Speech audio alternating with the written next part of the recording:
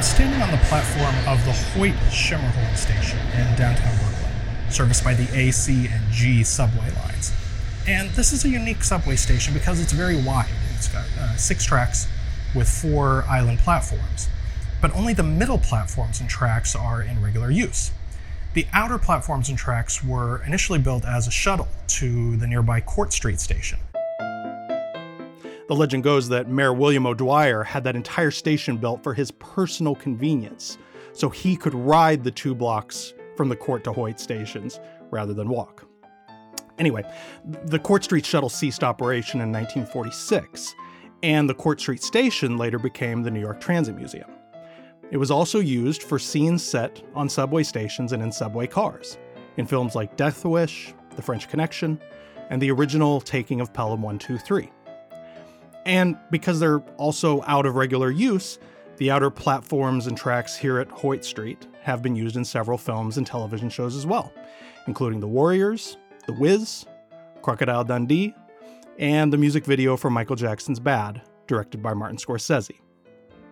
From the time the subways were built, clear back at the beginning of the 20th century, they've been a constant presence in New York movies, an immediately identifiable and efficient storytelling device, a quick way to insert an urban feel into Gotham set cinema. But it's not just scenery. The best of the New York movies capture how the subway, unique in these United States, serves as a microcosm for the melting pot of New York City.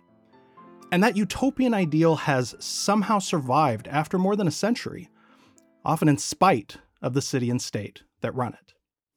On today's episode, we'll look back at that history and the future of the subway, and the subway on film, particularly 2 of the great subway movies, The Taking of Pelham 123 and The Warriors. And to help us out, we have folklorist, ethnomusicologist, and New York historian Nancy Gross. I'm a 4th-generation New Yorker. We have pop culture writer Hunter Harris. I like New York. We have filmmaker Walter Hill. That's probably more than you wanted to know, but... We have public transit expert Danny Pearlstein. So, I'm betraying my age. And we have film critic for Vox, Alyssa Wilkinson. Do you need a lot more than that? I'm Jason Bailey. And this is Fun City Cinema, a podcast about New York and the movies that made it.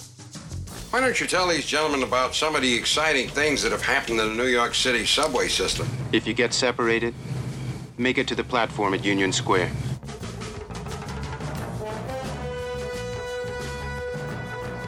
How does it feel to be back in the war zone?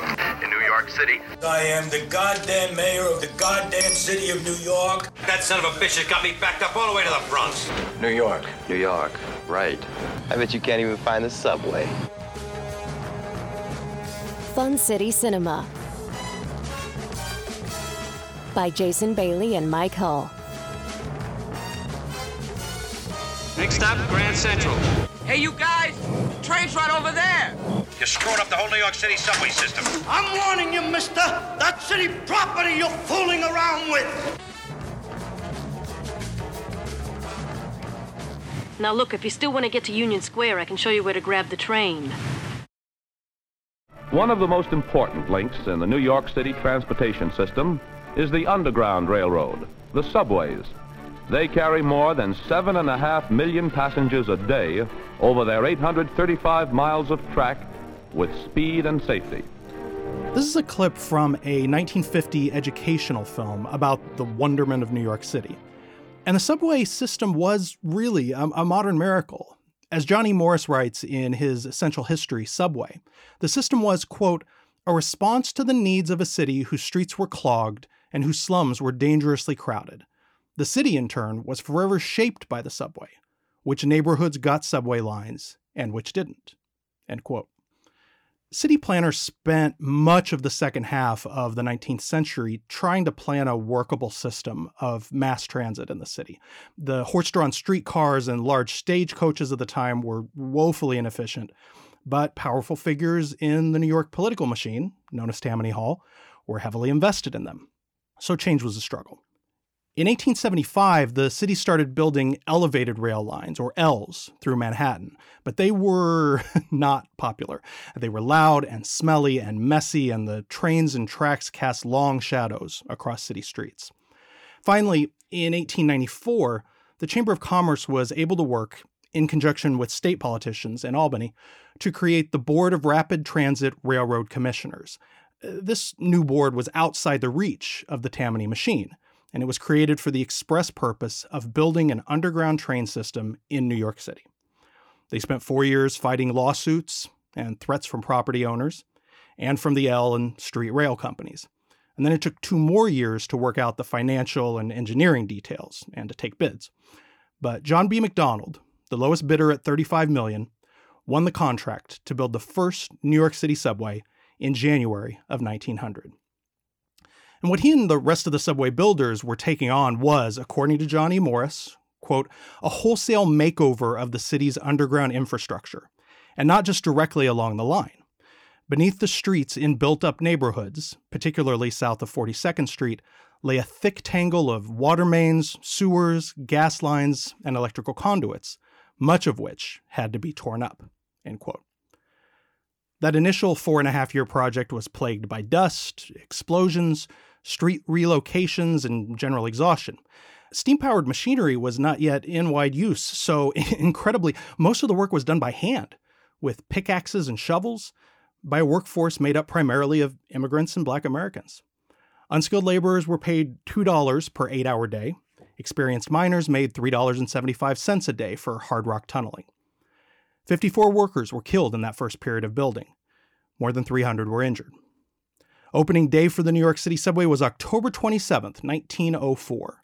The first stretch, which ran from Lower Manhattan to 145th Street on what we now know as the One Line, was operated by the Interborough Rapid Transit Company, or IRT, a private company.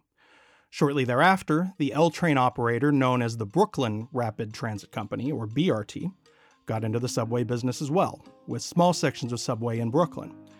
When the next batch of city contracts were dispatched in March of 1913, the BRT was awarded lines as well. And that was the rub. Initially, this was a commercial system, built by companies competing for customers, not to serve the people of the city. The city-owned Independent Subway System, or IND, joined the fray in the 1920s, but even its survival was contingent on the system breaking even. So its lines were built in well-populated areas, many of which were already served by the existing lines of their competitors. And thus the third, and it turned out final, expansion of the New York subway system again managed to concentrate resources and access in neighborhoods that already had plenty of both. And there were other economic concerns as well. In spite of the rise of inflation and the increased costs of operation and upkeep, the subway's 5-cent fare became a political third rail. Mayor after mayor refused to raise it to cover upkeep and expansion, even after the city took complete control of the subway in 1940, under Mayor Fiorello LaGuardia. By the time Mayor William O'Dwyer raised the fare to 10 cents in 1948, it was too late. A never-ending budget battle was underway without sufficient revenues to cover repairs to existing lines, to say nothing of new ones. On the other hand, the reluctance of city officials to raise that fare was understandable, because, especially under total control of the city, affordability was not only politically expedient, but socially imperative. The New York subway is a great common denominator. This is Nancy Gross. She's a folklorist, ethnomusicologist, and New York historian with the Library of Congress. In New York, everybody rides the subway. The options are not huge. Unless you're incredibly wealthy and have your own private driver, it's by far the most efficient way to get around a series of islands with limited access to automobiles. Even if you could afford a car, you can't afford to park it. I know I can't afford to park a car. And, subway goes very efficiently from point A to point B, even more so than any surface transport. For example, cabs are great, but cabs get caught up. You can get good and stuck in a subway, but it's not the same thing. And because the subway is so ubiquitous for New Yorkers, and the New York subway is so unique, it quickly became a storytelling tool for filmmakers shooting in New York, or shooting elsewhere and faking like they were in New York. It is a very shorthand way to visually make a comment about a mixed society and an urban area.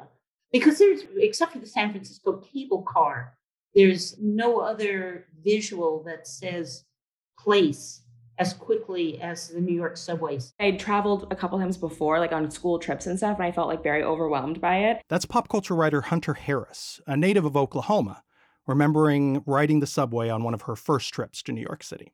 I remember like being in like Chelsea, being in Tribeca, being in like Soho, and taking the train and feeling like, oh, this is like very adult and cosmopolitan. Because like that's the kind of like pretentious 15-year-old, 16-year-old I was. I was like, oh, this is so like what my idea of Sex and the City was like without ever actually having seen Sex and the City. Subways and movies sort of came of age together. The movies were only a few years old when the New York subways were being built, and they started showing up in films almost immediately. Remember, this is before the industry moved to California from New York in the 1910s. So many of the first movies were short films. They were called actualities, which had no characters or plots. They were just mini documentaries of city life. And audiences, especially those outside of the city, found them thrilling. An early surviving actuality is titled simply Interior New York Subway, 14th Street to 42nd Street. Its cameraman was G.W. Billy Bitzer, who would go on to shoot most of D.W. Griffith's best-known features. And its title is accurate. Bitzer just pointed his camera out of the front window of a subway car traveling along that first IRT line through the stations and tunnels from Union Square to the old Grand Central Station. It was shot and released in 1905, just 7 months after the subway opened. That same year, Bitzer shot and released a 53-second slapstick short called 2 a.m. in the Subway, involving drunken riders, a buzzkill cop, and a pushy subway employee. Other filmmakers would soon realize the comic possibilities of the subway. In both the 1924 Gloria Swanson vehicle Manhandled and the 1928 Harold Lloyd comedy Speedy, the pluckiness of the protagonists is established by their ability to acrobatically maneuver the subway during rush hour. Those scenes, however, were shot on subway sets, reconstructed on Hollywood sound stages, and New York audiences weren't fooled for a second. But that changed when New York location photography became more commonplace in the mid-century. Here's Martin Scorsese. And into the films made by United Artists through in the early 50s to the late 50s to the Bachelor Party, for example, Delbert Mann made. Where are we now? Prince Street? I bet he picks her up before we hit Chambers. Where they're on the subway in the beginning and they stop off and you see in the background the subway stop is Prince Street. People were cheering. I'm going to sit down. Sure.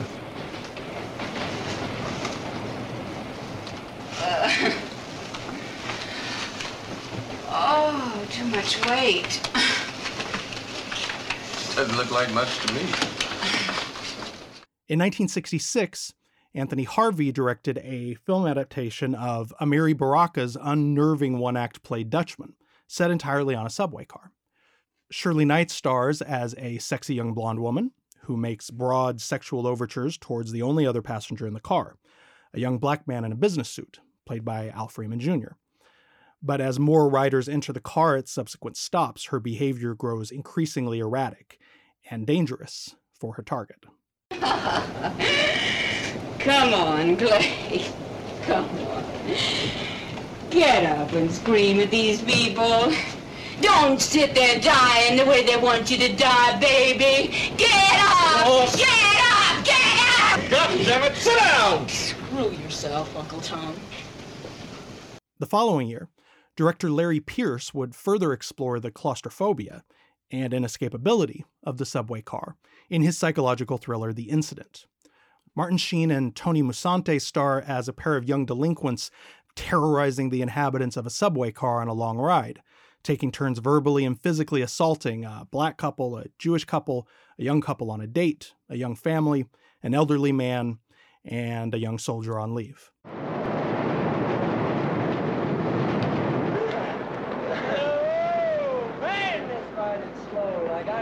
Slow. So get out and push. I ain't gonna get out and push, man. Shut up! You see that? That's what you find when you're out at 2 o'clock in the morning. I wanted to take a cab. So after those films of the late 60s, which explored the dramatic tension of subway passengers feeling like hostages on the train, it's It's not surprising that in 1974, we got a film where they were just that. This is Pelham 123 to Command Center. This is Pelham 123 to Command Center. Do you read me? Listen, train master. Your locomotive has been hijacked by a group of heavily armed men. We are holding 17 passengers and the conductor hostage in the first car. I am quite prepared to kill any or all of them if you do not obey my commands to the letter. Have I made myself quite clear? The taking of Pelham 123, directed by Joseph Sargent and shot by Owen Roizman, the cinematographer of The French Connection, Network, and Tootsie, among others, was based on the novel by John Godey.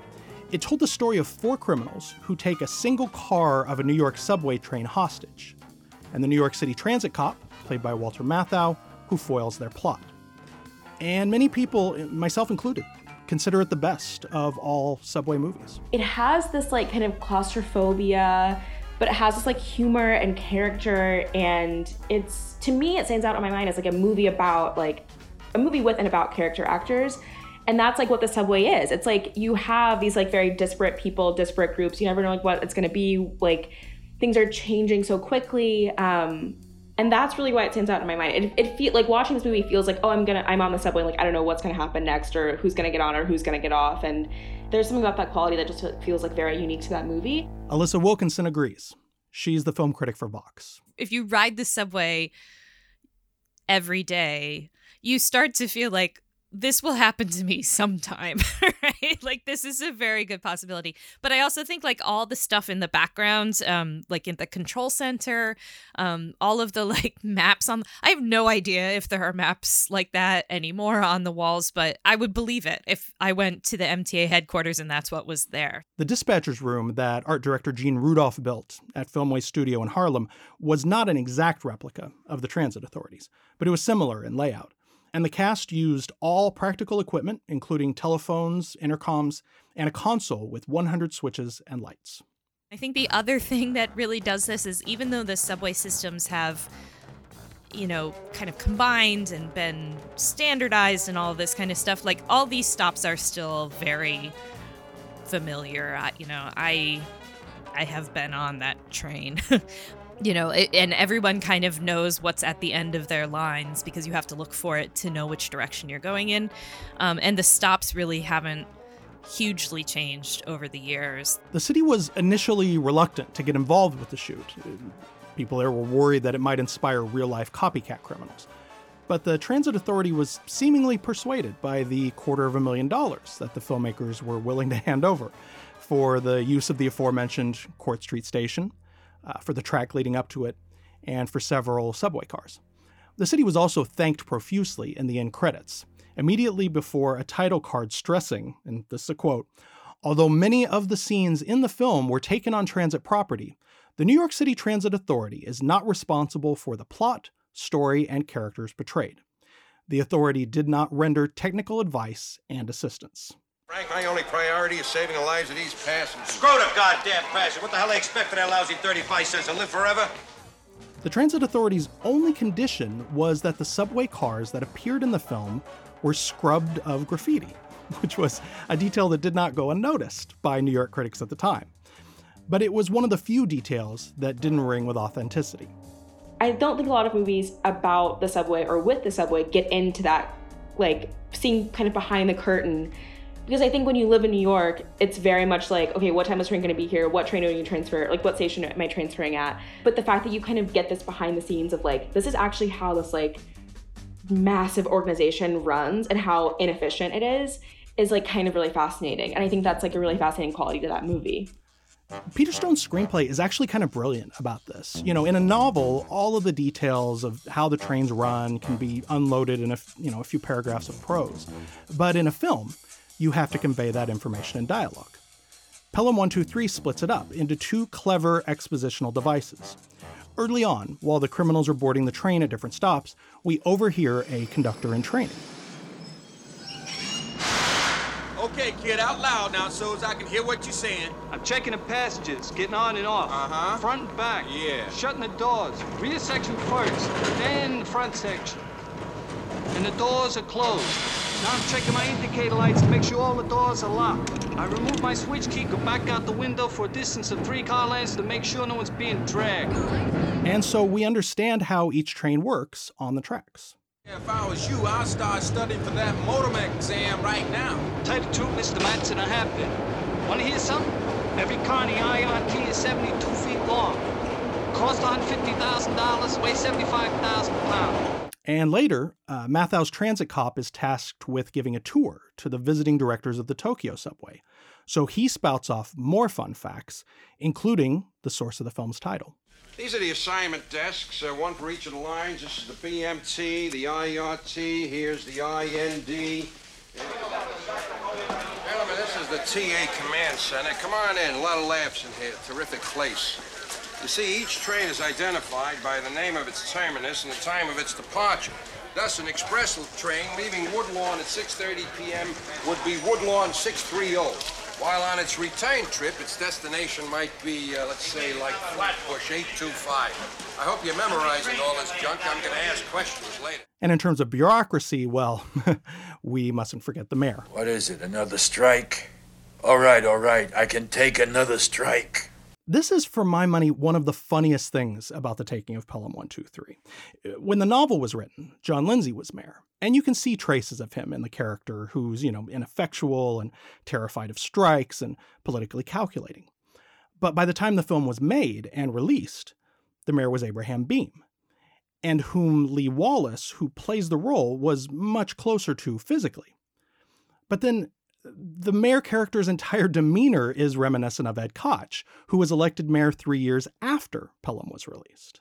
Warren, goddammit, this city hasn't got $1 million. Then you better empty out one of your Swiss bank accounts because there's no other way out. But don't we get even to think about it? There's no time. All right, I still want the full picture. Get me the police commissioner, the chairman of the transit authority, and that putz we got for a controller. They're on their way over now, but it's no good running to them, Al. You're the mayor. The buck stops with you. Oh, shit. God help us. I don't know. I guess the lesson here is the perception of New York's mayor as a bumbling putz. Well, that's timeless. I think I handled it all right, huh? A regular Fiorello LaGuardia. But the thing that Pelham 123 really gets right about the New York subway is the assortment of people you'll find and find yourself a part of on just about any train. Because the film takes the care to cast every imaginable New York type in that group of hostages. You got a mother with her kids, a college student, a sex worker, a drunk, a hippie, an old man, and on and on and on. And it sounds like a casting formula. But sometimes when I'm on the train, I'll look around and I don't know, it seems like a casting agent was involved somewhere along the line. Honestly, the grouping of people on the subway feels very authentic to me, and I think that might be a reason. Like, any of those people in those exact clothes could walk onto the subway and nobody would even blink today, which I think is part of the joy of being a New Yorker. Like, the stuff you see, nothing phases you after a while. I was laughing about the like undercover cop who's like kind of a hippie, and I was like, all of this makes sense to me. It does feel sort of real and surprising and interesting. Like, that is just like how riding the subway is. And frankly, that's what's great about the train in general. It's a microcosm for the city, and at any given moment, you can see the melting pot that we strive to be happening in every single car. I've never been on a train, like a subway train, where it's like, oh, I'm on a train with like all like businessmen or like all teens who are like skateboarding and like making me like feel very uncool about myself. Like it's always just like this collection of people that is so random and so weird. And you can even sense it, I think, in the moments when there's someone on a train who's like arguing, someone on the train who's like rapping, like listening to music really loud, and it's like we're all like in this moment together, like annoyed with this person who's like truly talking so loud on the phone. The Taking of Pelham 123 was a big hit when it was released in 1974. It's a television and home video perennial. It was remade twice, once for TV in 1998, and again by Tony Scott with Denzel Washington and John Travolta in 2009. It plays all the time in New York, and I always go see it again. And the "what do they want for their lousy 35 cents" line gets a huge laugh every time. Oh, and shortly after the film's release, superstitious transit authority dispatchers instituted an unofficial but understood scheduling policy. No subway train would ever again depart from Pelham Bay Park at 1:23 a.m. or p.m.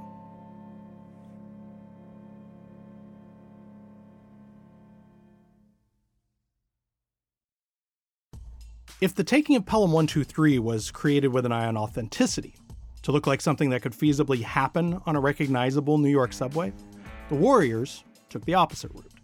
Stylization over realism, theatricality over verisimilitude. And that choice was primarily due to the man who made it. I had visited New York a few times, but you're quite right, I was a very California guy. Very American in my taste, but not a New Yorker. That's Warriors co-writer and director Walter Hill.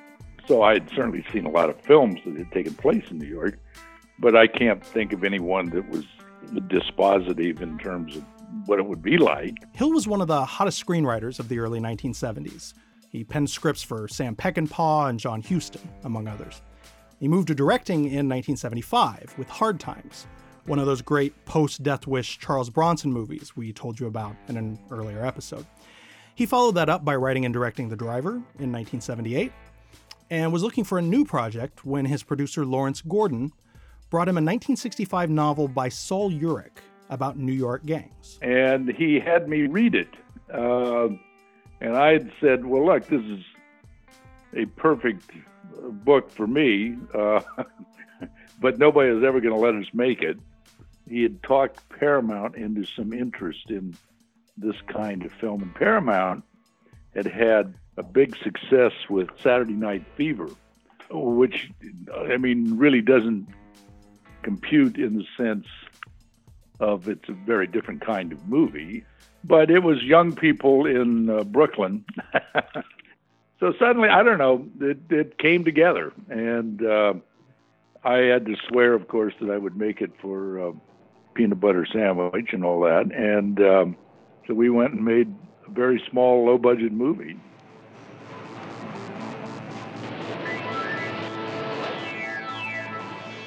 The focus of the Warriors is the title gang. Their turf is Coney Island. But as the story begins, they're heading into unfamiliar territory for a big meeting of every gang in New York City, way out in the Bronx. We ain't even been to the Bronx before. No sweat. This conclave is going to be a real big item. Every gang in the city's going to be there.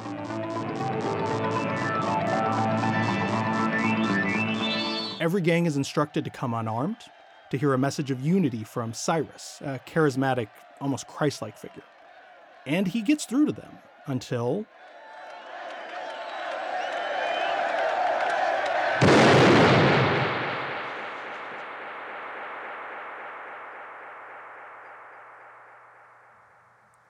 The rival gang that pulled the trigger convincingly blames the Warriors, who find themselves far from home, unarmed, and in the sights of every other hood and cop in the city.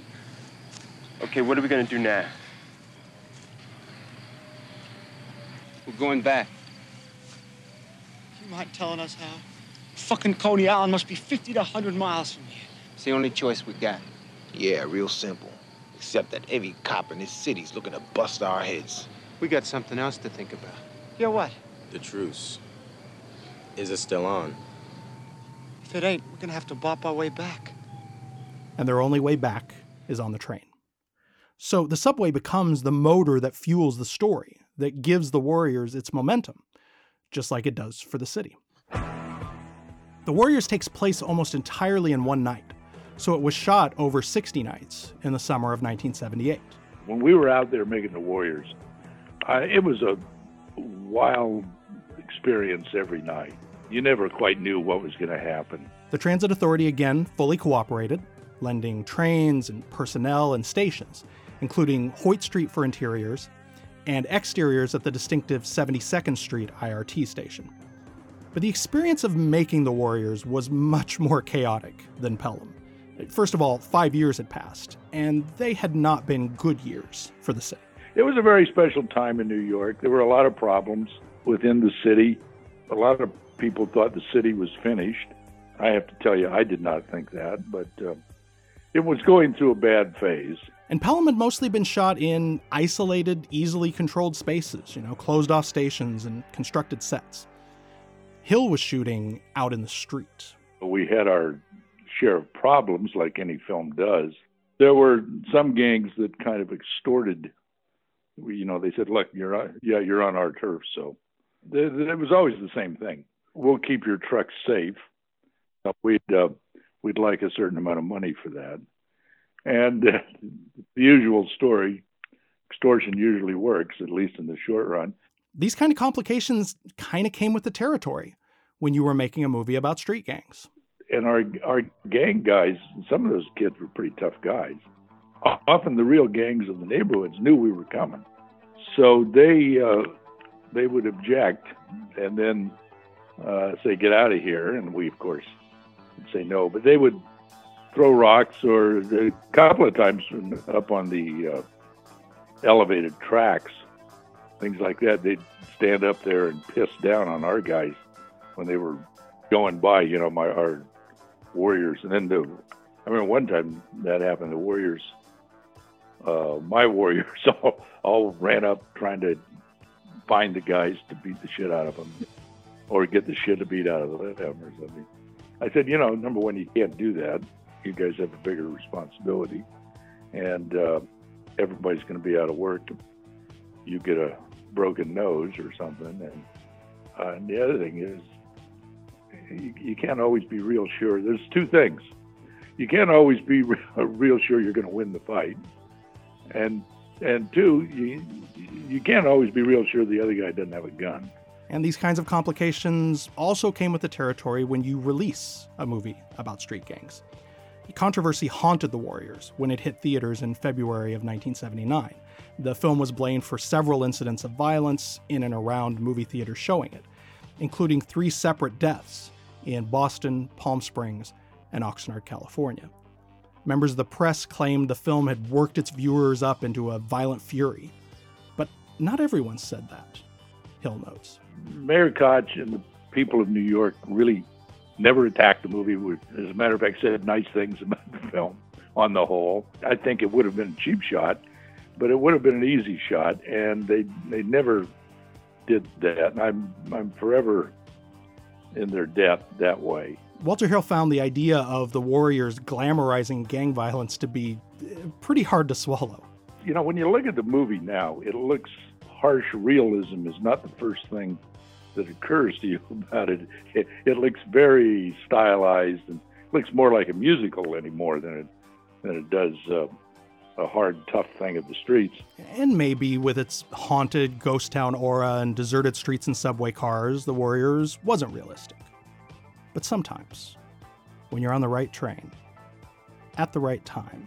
In the morning, you have commuters and you have families, kids, whatever. And then at night, it feels like anyone's game. It does feel like, especially if you're at a certain time of night, when you're coming home, it feels very lonesome, but also very just dramatic and kind of I don't know, not sexy, but just after hours, right? That's it feels very Gonzo in a way. There are no rules on the subway after a certain time, it feels like. Yes, so late nights for sure. I mean, fewer of them these days than I used to in my 20s, but definitely if you're on the subway and it used to be if you were on the subway in Bushwick at 3 a.m., nobody would be there. What I like about the subway in The Warriors is that it does have that science fiction feel, I'm going from world to world as much as I'm going from stop to stop. And how quickly the city changes and how that feel, even though it's obviously super stylized, that feels truer to me than a lot of other movies that feature the subway, in which the city can change so quickly, even going 10 blocks and going from one stop 3 stops later. It's you're in a completely different part of the city. You're in around completely different people, and it does feel you're being transported onto a different planet almost, if you're at the right place at the right time. I was thinking about the pandemic era subway riding actually while I was watching this, because I rode the subway the whole year. I had to go to work, and it was real empty. And it was kind of nice. I mean, it was nice to sort of sit and not worry about, like, am I going to get a seat? Am I going to be too near anyone? They're still not running at full capacity now, but that is really what I thought of. And it did have that eerie sort of like I Am Legend, empty city feel to it, a lot of which has ended now. But watching it, I thought, oh, yeah, that apocalyptic feeling that people kept talking about is exactly what this movie is. I didn't do any research, and because it's dystopian and, kind of in a nameless dystopian future, it's much more like a movie that came out, I think, a couple years later, John Carpenter's movie, Escape from New York. It feels very New York. It is very New York, but at the same time, it's not a realistic film at all, and nor does it pretend to be.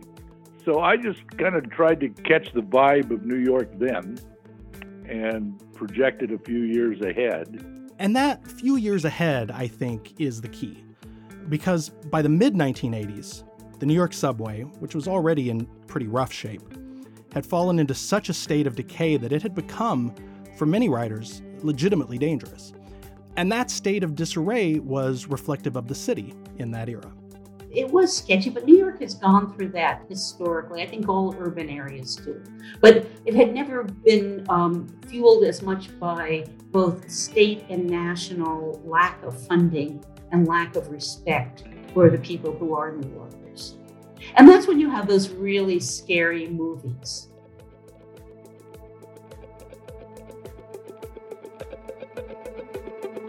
And on that, I want to bring in my co-host, Mike Hull, here to sort of help me out with a little bit of the history here. Because, Mike, as I was telling you, as recently as writing the book, and even to some extent researching this episode, I'd always thought of the subway merely as transit. I had thought of it as mass transportation, a way to get a bunch of people from one place to another. And that certainly is what it is. And that's certainly a function it fills and how most people think of it. But that was not...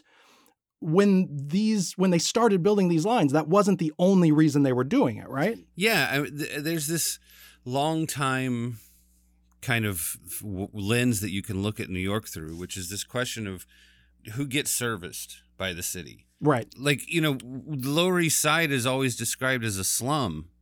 Right? Like, how many times have you heard that word, read that word? Right. Oh, yeah, exactly. The tenements, the tenement slums of the Lower East Side, the immigrant neighborhoods, et cetera, et cetera. Yeah. The idea of putting them underground was a part of the design element, but that's a huge pain in the ass to dig a tunnel. It's much harder than it is to put up a railing, to put up a framing that can hold up a train.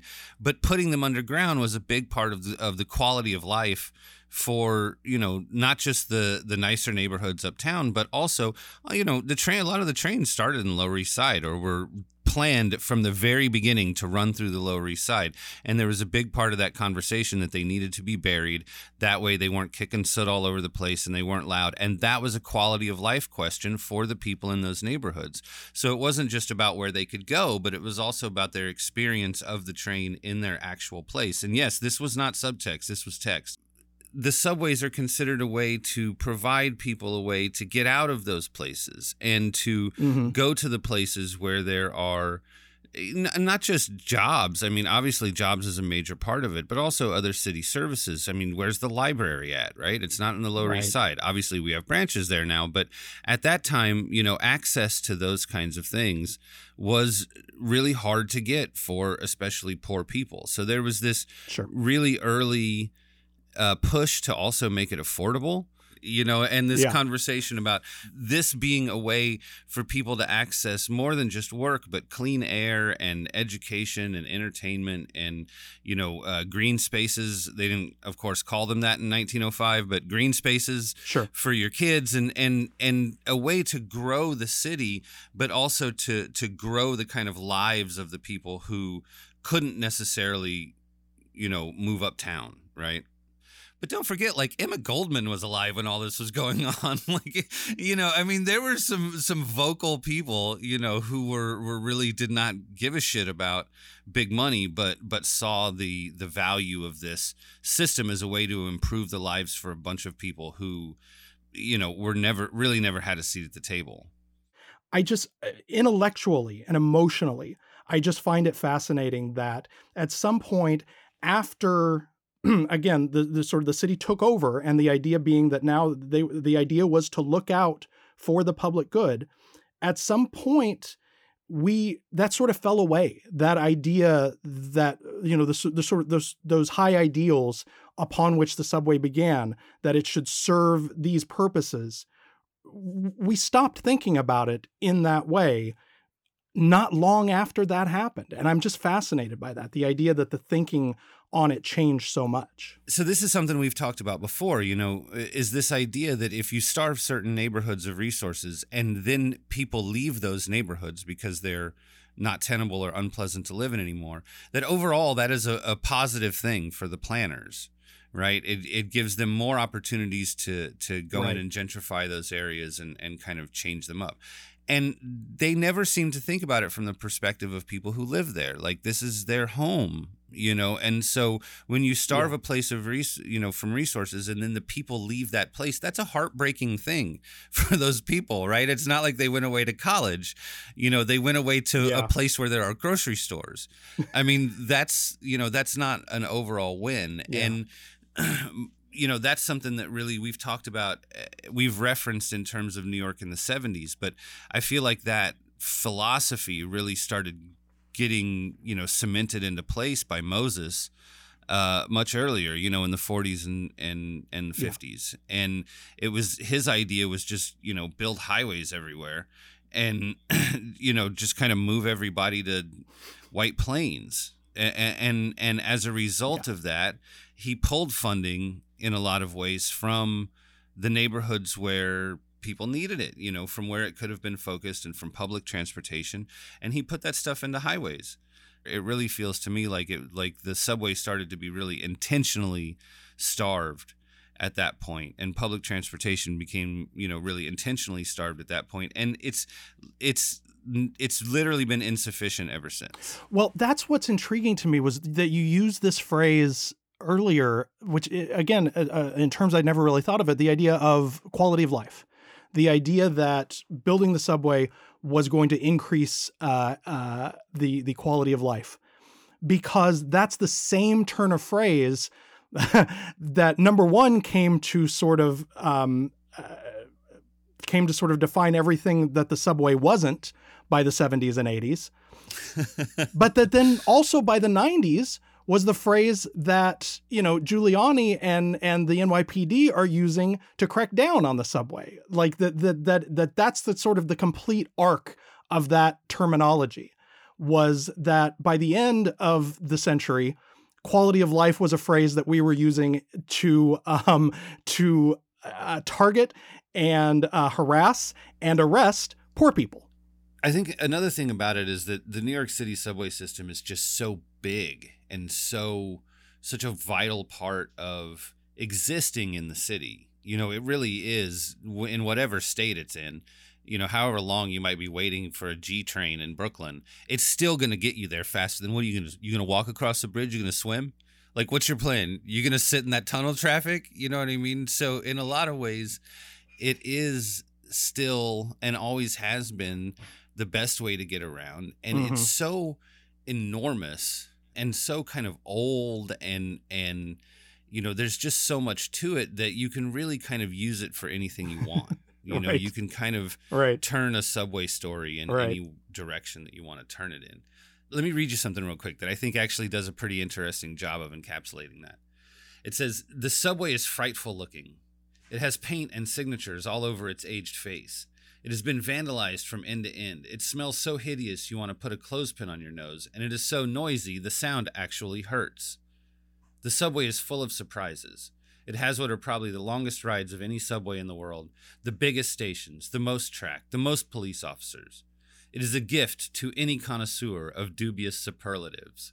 It has the filthiest trains, the most bizarre graffiti, the noisiest wheels, the craziest passengers, the most macabre crimes. So wrote Paul Theroux, the novelist and author of The Mosquito Coast, in a story for the New York Times Magazine in January of 1982. And for that story, he had spent a week of the previous December basically just riding the train, doing nothing else. And he paints a vivid picture of the subway's sorry state. In films like Pelham 123 and The Warriors, the sketchiness of the subway provides color. It's part of the vivid tapestry of New York in the 1970s. An inconvenience, yes, maybe a little scary, but surmountable. In the 1980s, it was increasingly impossible to romanticize the subway. In 1966, there were 78 robberies and 1 murder on the subways. In 1986, there were 8,300 robberies and 20 murders. Hundreds of thousands of windows were knocked out every year. And then there was the graffiti. Here's Nancy Gross again. There was a period in the late 70s, early 80s when graffiti started. And initially, it was magnificent. They were doing entire sides of trains. When people say New York graffiti, that's what they were referring to. And as a folklorist, I found that fascinating. And some of my friends were out photographing it and documenting it. Where it became less friendly is when what they call the toy writers took over, and people just putting their names sloppily all over the inside of cars and blacking out windows. And it became just chaos. Equally chaotic was the infrastructure. There were derailments, car doors that wouldn't open, burnt out lights that weren't replaced, tunnels falling apart, motors falling off axles, subway cars catching fire. How did it get so bad? The consolidation of the 3 individual subway lines in 1940 was supposed to make the entire system more efficient and make further growth possible. I mean, hell, that year, the 2nd Avenue elevated line was demolished with work on its underground replacement barely begun. So certain was its quick replacement. Instead, that line's first phase, consisting of only 3 stations, opened in 2017.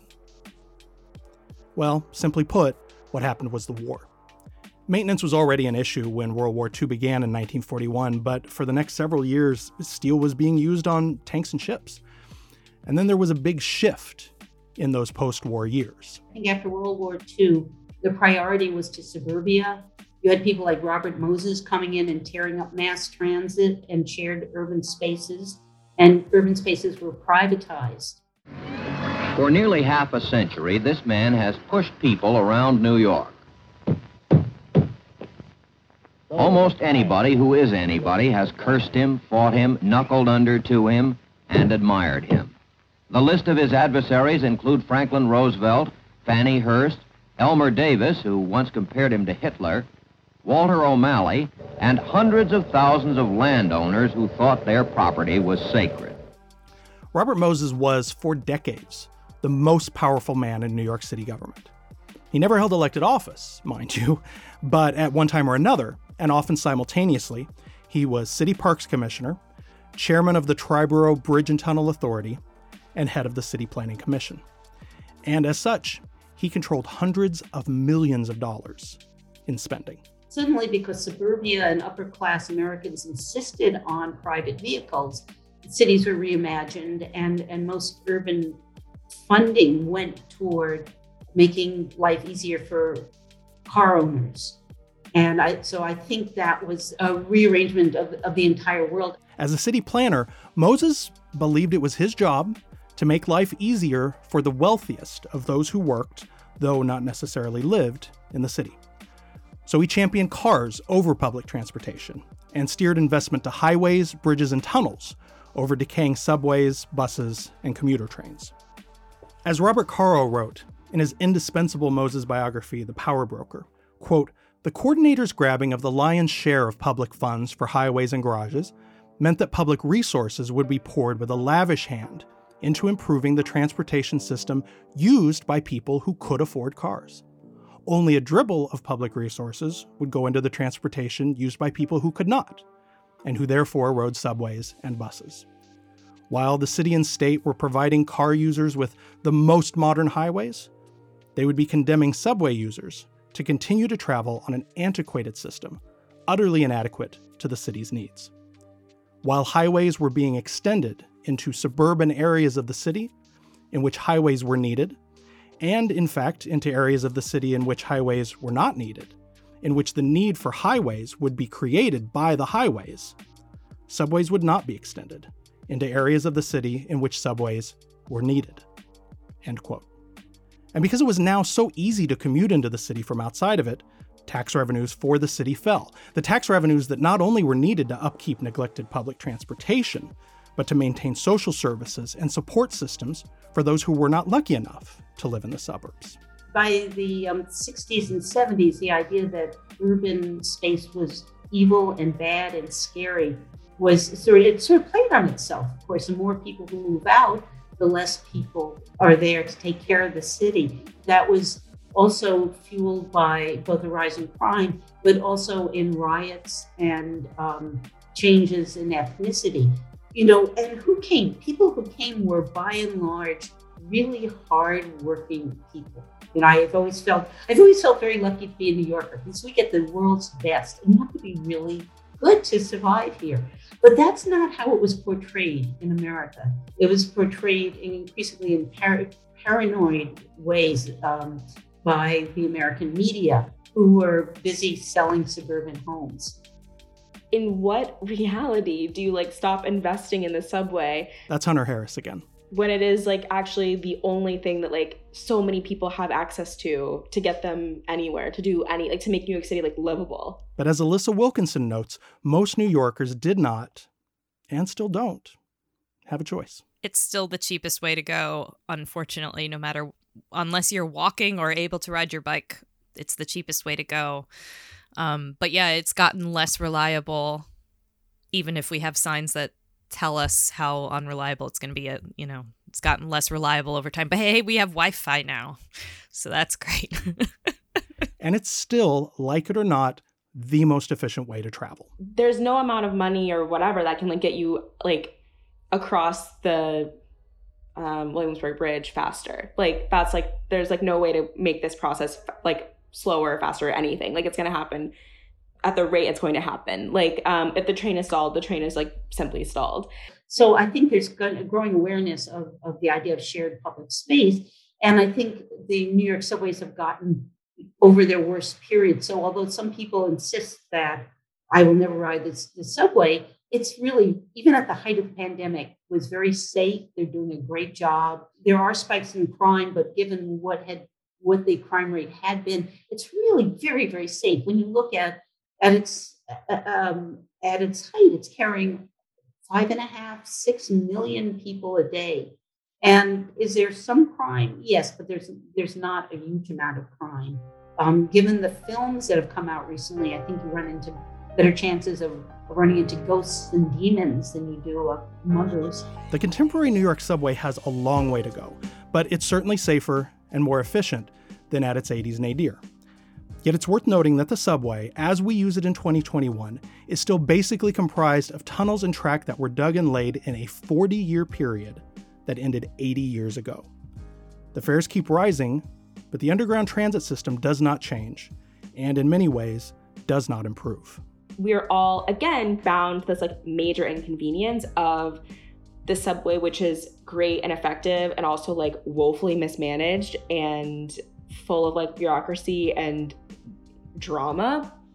I mean, it is just a microcosm of New York. It feels very stereotypical and obvious to say, but it's all of the problems about living in New York, all of the inequality and all of the, racism, all of the just social stratification is the most visible in the subway system and where it goes and who it serves.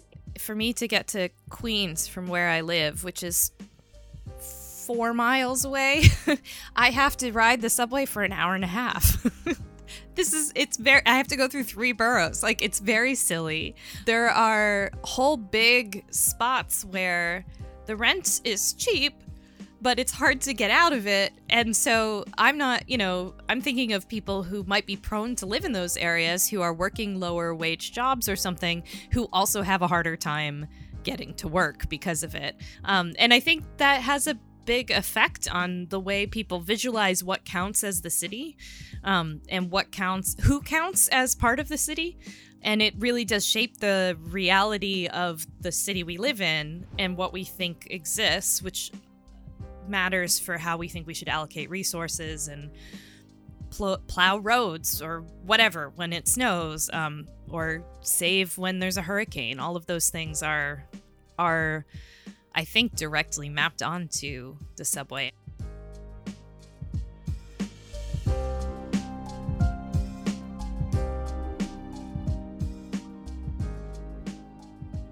Well, I think, if you look at the period of transit construction in the country, our subway is roughly contemporaneous with the T in Boston, with the Chicago L. This is Danny Pearlstein. He's the Policy and Communications Director for the Riders Alliance, New York's grassroots subway and bus rider organization. And then, you have the Great Society subways like the Washington Metro, the BART, MARTA in Atlanta, and then, even more recently, things like Sound Transit and Metro in LA. But we were built largely by the private sector with substantial public, investment and backing, and then gradually became municipalized, right? So the subway is now operated by the state just because it wasn't able to remain a going concern privately. Too much subsidy was needed, too many upgrades after the initial period of construction to maintain the subway we have today, which people consider a $1 trillion asset. It feels like, when you get into the 50s and 60s, especially, the city spent so much money and so much time on roads and expressways and parkways and highways for this comparatively small percentage of the population that had cars, and really left everyone else high and dry. I mean, is that a fair assessment of how that happened and why? Yeah, I think that's right. I think there were liberal assumptions that went awry beginning in the 30s that the city should be, depopulated to some degree, that people should be moved out into the suburbs, and the people that we're talking about were white people. And so then in the 50s and 60s, when government spending ramped up after World War II as a way to continue to goose the economy with public spending after military spending, decreased to a degree, there was the really, large-scale bulldozing of cities. And New York actually, in some ways, got away, relatively unscathed, outside of a few devastated neighborhoods compared to other smaller cities that were entirely, eviscerated by highways. But you're right, it soaked up an enormous amount of public resources. And so it was fair to say that although the federal government wasn't investing in transit in New York in the 60s when it was in other places, it had been investing in highway construction, and there was money coming in, to Robert Moses to build the Brooklyn-Queens Expressway, the Long Island Expressway, the Gowanus Expressway, the real roads that cut up the city, that cut off neighborhoods, and that were complemented by disinvestment in the public transit system, or at the very least, benign neglect. Does that just speak to who had voices in that period who were listened to, as to whose opinions mattered in terms of public policy in that era? I think it does. I also think of who was organized and who was being organized. There was the real growth of a tenant movement in that era. There was a public sector labor movement in that era that has produced, a very robust public sector unionization in New York. There was no transit voice, right? Because, the city was seeing a persistent drop in transit ridership since the end of the war, really through the turn of the century. And, I think it started to rebound, maybe in the 90s, but only in 2015 did we start to approach the ridership we had in 1946. And I think, overall, there was a broad scale sense that people would be able to drive, and that, what equity meant was actually increasing access to cars and the ability to drive. With all the new road construction, there was less of a sense of how quickly the roads would become gridlocked, and also just how expensive it is to operate a vehicle. There's no shortage of opinions about the dysfunctional nature of the MTA. Why do you think they're viewed that way, and what can they do to change public perception? I think we have to talk about the ways in which the MTA, does what it's supposed to do and the ways in which it doesn't. The MTA employs roughly 75,000 people in middle and upper class jobs. That's a public service of its own. It's a lot of people, right? And then it does it at a cost of $17 billion a year. The MTA also moves, 5 million riders a day now, and it was 9 million. And it was always at least 1 million in the depths of the pandemic, when the MTA was losing hundreds of workers, when it actually kept half its workers home just in case the ones on the job all got COVID and it needed a reserve army of workers. So the MTA, is an essential service, right? It's a basic public service like police and fire, like sanitation, like sewage, that we simply cannot do without. The estimates are that, if everyone drove into Manhattan, we'd need 84 Midtown tunnels. If everyone wanted to park in Manhattan, we'd need a 30-story parking garage the size of Central Park. Like, the city just doesn't work without public transit. And the MTA, to its credit, is the service. I mean, I hate to quote the late Defense Secretary Donald Rumsfeld, but every day we get on the subway or the bus with the MTA that we've got. And so there's a lot of frustration about the MTA, a lot of beating up the MTA, but it's the one that's running the subways and buses. So the question is, what do we do then? And I think the focus needs to be on delivering better service for the riders who are there today, which inevitably will track back other riders who aren't there right now, whether it's tourists or white-collar workers or new residents in the city. And that means the focus needs to be on what people come to transit for, which is frequent, reliable service.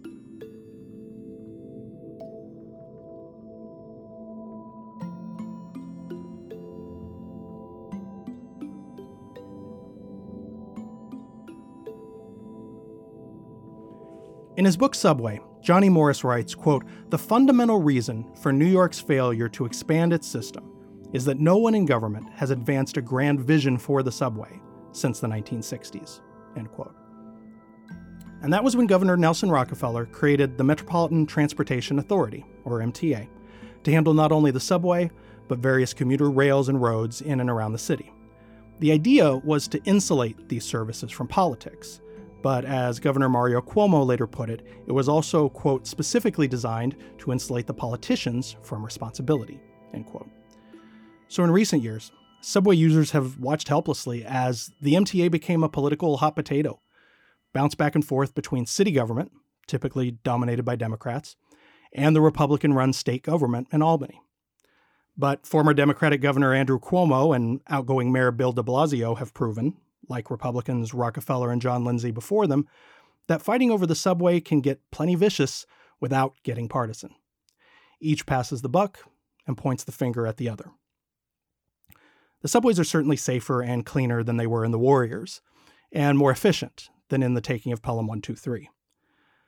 But 80 years of stasis have led New Yorkers to a bludgeoned sense of resignation, an inability to imagine public transportation in one of the world's largest cities as anything better than marginally functional. But it wasn't always so. At the dawn of the 20th century, progressive activists, forward-thinking politicians, ingenious engineers, and tireless workers came together to imagine a system that would markedly improve the quality of the city and the quality of life of its inhabitants. The system doesn't work like that anymore. The ability of American government to think that big has been ground down by rich privateers who bleed funding from public infrastructure that they don't care about because they don't need it. And until that changes, if that ever changes, New Yorkers will continue to grapple with the tension between the subways of the movies, the subways of real life, and the subways of our dreams. From Fun City, I'm Jason Bailey.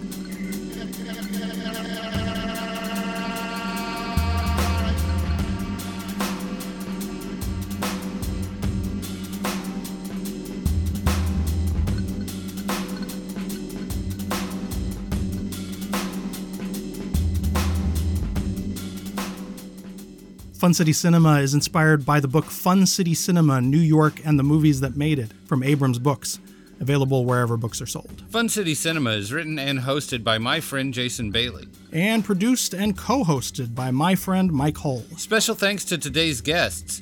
Nancy Gross is a folklorist, ethnomusicologist, and New York historian. She is a senior folklife specialist at the Library of Congress. Hunter Harris is a freelance writer and reporter. She writes the newsletter Hung Up on Substack. You can follow her on Twitter at Hunter Y. Harris and on Instagram at Hunter H. Walter Hill is a legendary screenwriter, filmmaker, and producer. His new film, a Western titled Dead for a Dollar, starring Christoph Waltz and Willem Dafoe, was announced this summer at the Cannes Film Festival. Danny Pearlstein is Policy and Communications Director for the Writers Alliance, New York's grassroots subway and bus rider organization. You can follow them on Twitter at Writers Alliance, and you can follow him at Danny Pearlstein. Alyssa Wilkinson is a film critic and senior culture reporter at Vox. Her book, Salty, Lessons on Eating, Drinking, and Living from Revolutionary Women, is out in May 2022. You can follow her on Twitter at Alyssa Marie and on Instagram at Alyssa Wilkinson. And additional special thanks to consigliere Rebecca Dryden. Our website is www.funcitycinema.com. You can listen to episodes, read show notes, and order your copy of Jason's book. If you'd like to see some of the clippings and images referenced on today's episode, you can follow us on Instagram at Fun City Cinema. Follow us on Twitter. I'm at BrainwashedLib, and Jason is at Jason-Bailey. And if you like this podcast and would like to hear more of them, you can support it on Patreon at www.patreon.com/FunCityCinema. You'll also get early access to shows, additional writings, and bonus episodes, including the full Walter Hill interview from today's show. Or you can rate and review the podcast on your favorite app. It really helps. Thank you, Mike. Thank you, Jason. And thank you for listening.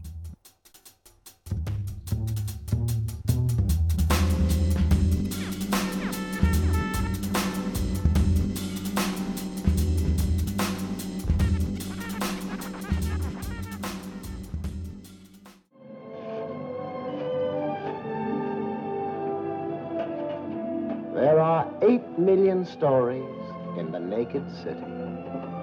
This has been one of them.